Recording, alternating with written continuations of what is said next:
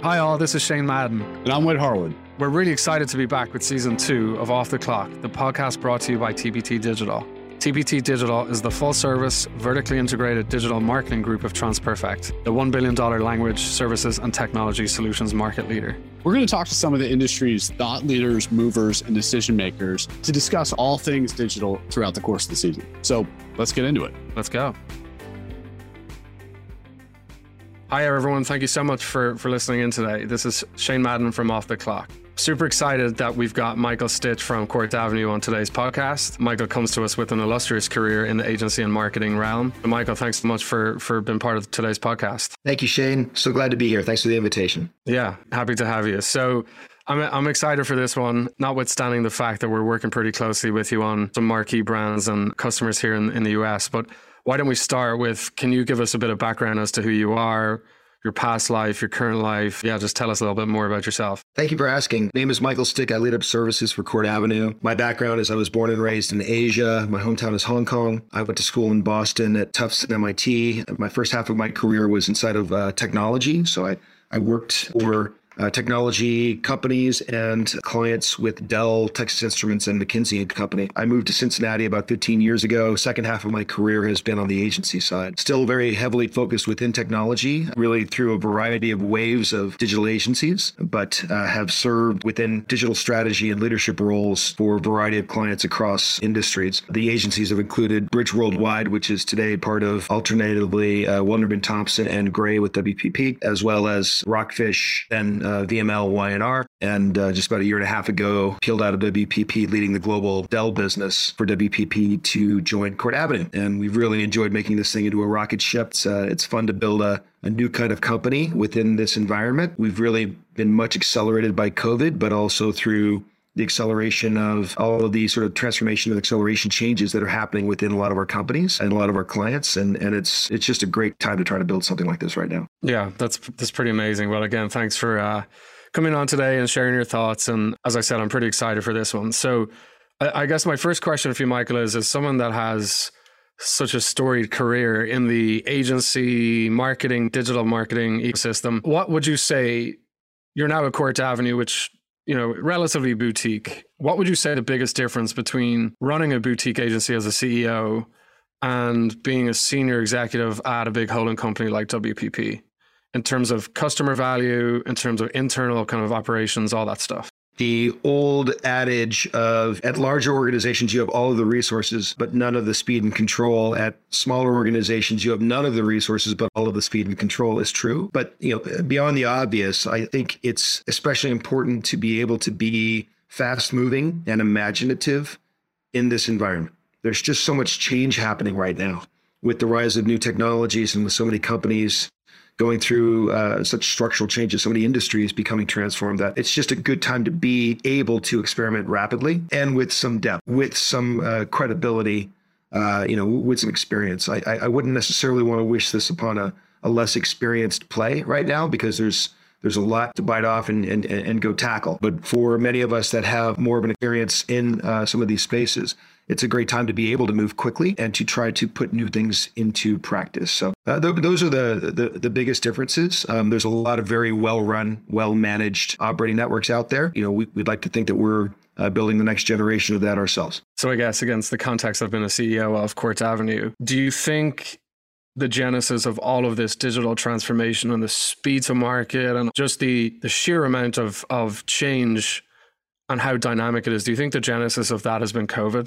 No, I think there's a rise of new technologies that COVID accelerated, but the machine learning and 5G and IoT, augmented reality and virtual reality, blockchain technologies were all there before COVID. And these kinds of technologies coming on have manifested in different industries in different ways. But in terms of the core experiences that we are now focused on creating for our clients and their customers, these were conversations and capabilities that were emerging well before COVID.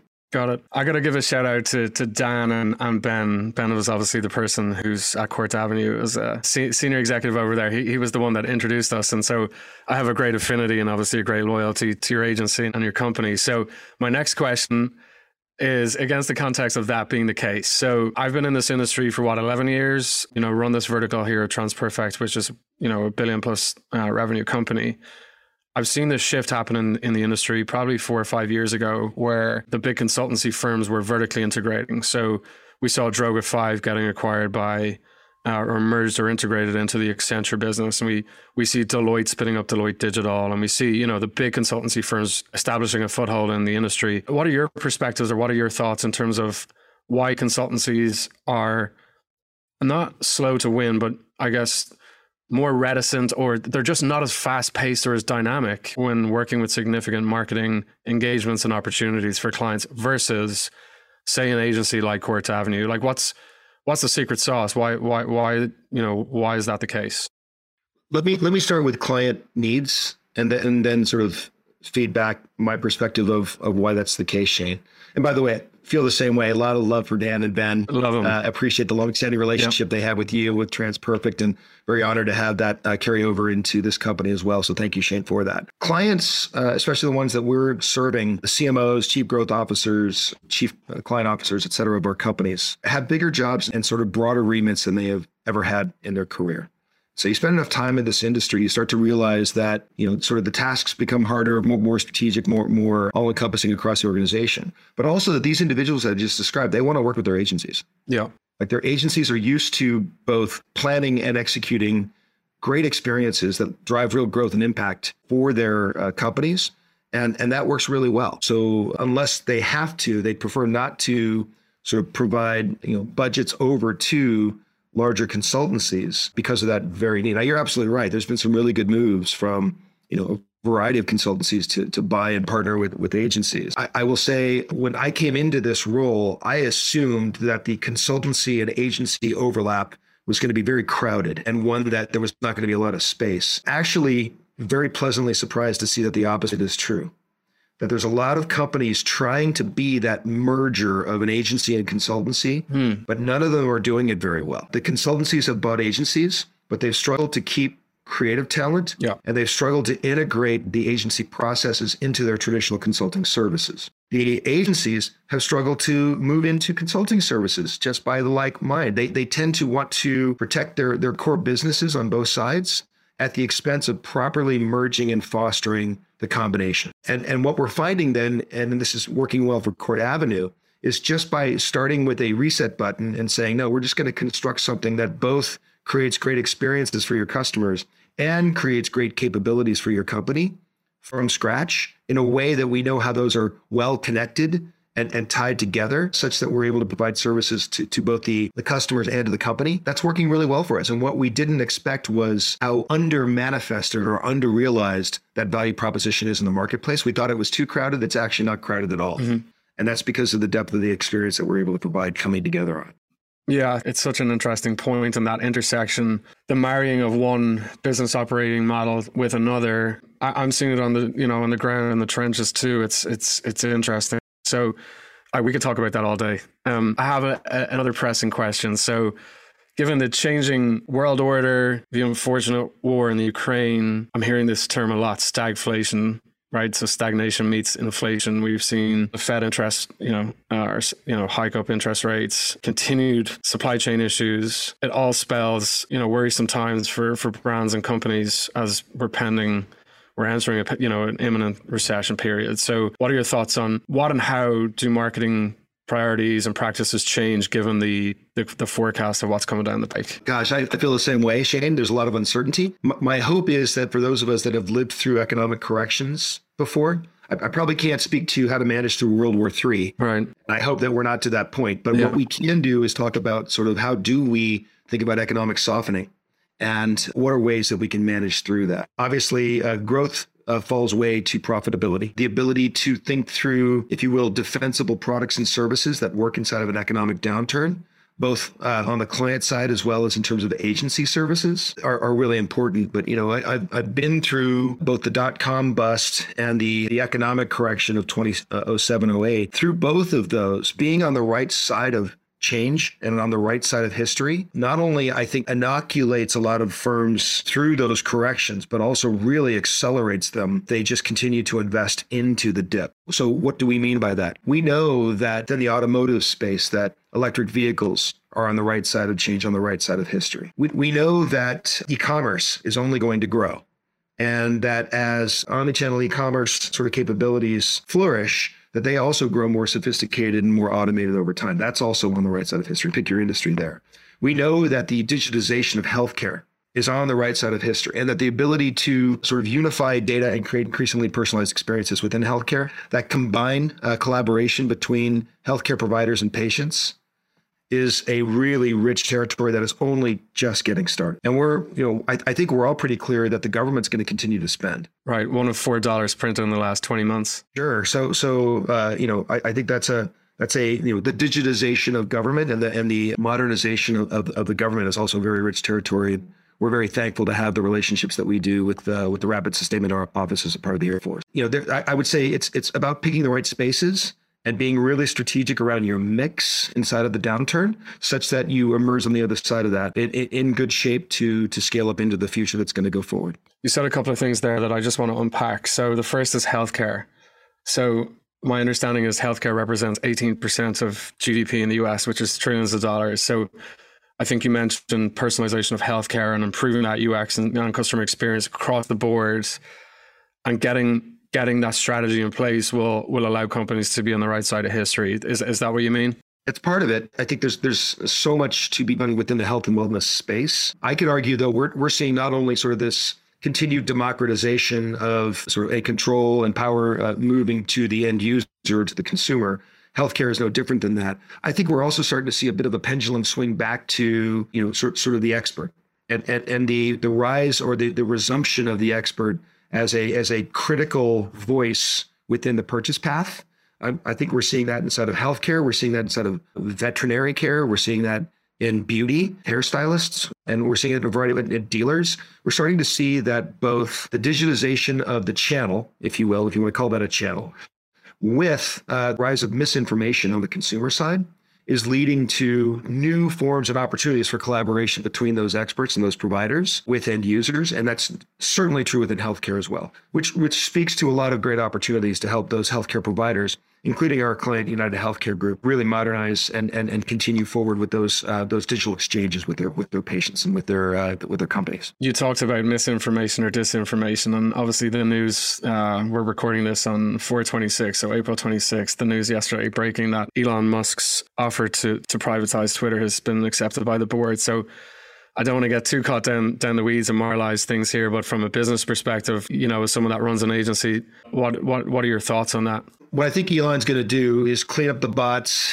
and spread availability of the platform to all types of people for the sake of free speech. The economic model he's going to play with, he's talked about subscriptions being available. He's talked about forming the ad model to be something that looks and acts and feels a bit more like some of the other larger, faster growing social platforms. So I think all of that is true. How does that actually play into the real marketing mix, the real media mix of large advertisers? That remains to be seen. And I think, the differentiating value proposition has to be true. It ultimately the eyeballs will follow. So it comes to how well that becomes a platform that is increasingly compelling and not just sort of a mouthpiece for the famous, with a bunch of misinformation all littered throughout it. It really comes down to how authentic can it become, and for that matter, what the ad model looks like over there. So it's a watch this space. I don't think I'm ready to say it's going to be the next generation of anything. We have to see if he can succeed there. Authenticity and change of the ad model. Got it. That actually leads me beautifully into the next question I have for you, which is in your perspective or from your perspective and what you're seeing at Courts Avenue, and we can use Kia if you want as an example as a shared client. Why do you think at this juncture companies are renewing their investments or even reprioritizing their investment in digital platforms, whether it be social, ad tech, martech, any stack? It doesn't really matter. I'd be interested in your thoughts. I love this question, Shane. And this is another one that I don't think we saw coming into this even 2 years ago, but there's a massive set of new reasons to re-outfit digital platforms and websites, et cetera, because of how much more important they are to companies than they were even 24 months ago. The rise of commerce, within Kia, we're so thankful that we've got the relationship that we have with them, but dealer integration is a really important priority for them. The rise of ownership experiences, and that's especially true inside of automotive, and the rise of electric vehicles accelerating the ownership experience. as being particularly important. That's true as well inside of high-tech industries like Dell and Epson, as much as it is automotive and others as well. The integration of social content and the integration of increasingly new and relevant and modern branded content is growing increasingly important in this day of too much information.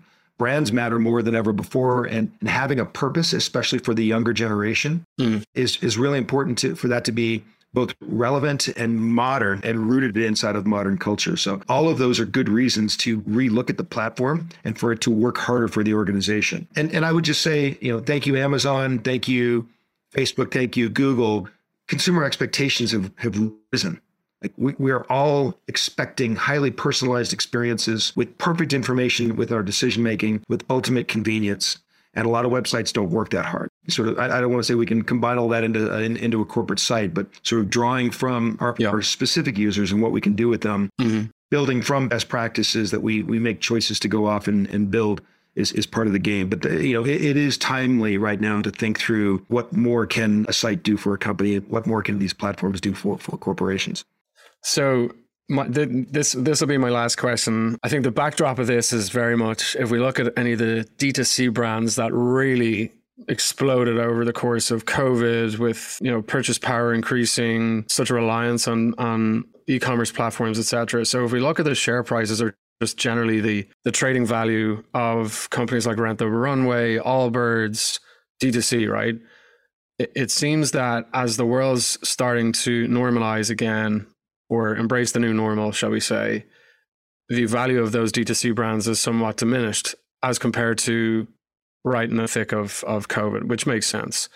So that's the backdrop of this question. So my question to you is, and I'd love your thoughts on, how is omnichannel changing versus direct-to-consumer, and where do you see direct-to-consumer going? I see a lot of parallels between the DTC space and the .com boom. I see, sort of the challenge to smaller organizations to get to profitability as a first order and as a first priority. The DTC economics are not always easy. Yeah. So there were many .coms that did quite well. In fact, the largest companies in the world are former .coms from that time. But there were many that ended up getting consolidated and getting integrated into, and ultimately even taking over some more legacy businesses 20 years ago. I see that same sort of pathway here. I think the DTC model is one that the world now understands and comprehends.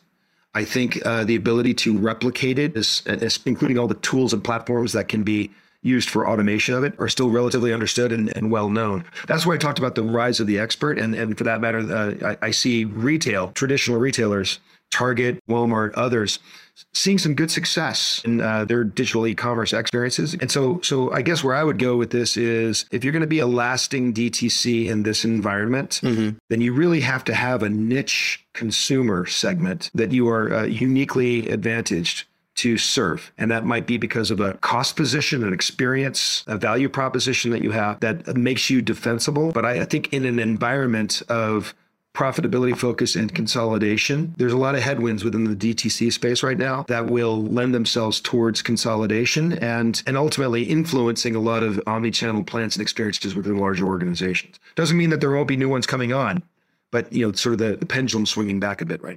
So in summary, what you're saying is, if a brand, by virtue of its value proper business proposition, doesn't have a moat such that it's protected, you would fear for that D2C brand.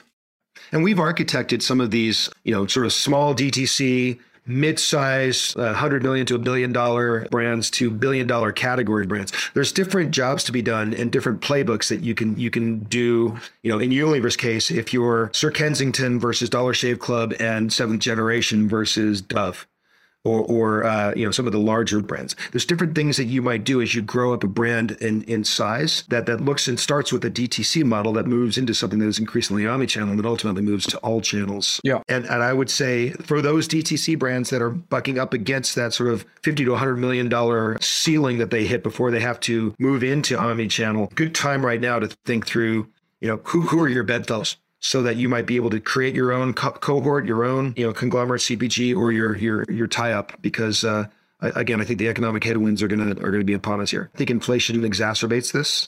because DTCs tend to be less price sensitive. Right. In increasingly price sensitive environments, scale-based manufacturers have an advantage as well. Got it. Yeah, it's really compelling insight. So, Michael, that's we could talk all day. I really do appreciate it. So, thank you so much for coming on. Before we let you go, can you give your agency a shout out and just let people know how to contact you guys and some of the great work you're doing? Thank you, Shane. So go ahead and reach out to me, michael.stich, S-T-I-C-H, at courtavenue.com. As I mentioned, we're creating sort of the next generation holding company. We call it a collective of companies that include a combination of best-in-class digital agency services, brand building, consulting services. That also includes performance marketing and full technology stack implementations. We're very thankful to have the clients that we do across Kia, Epson, Taylor Guitars, Dell, United Healthcare, the Air Force, a variety of others.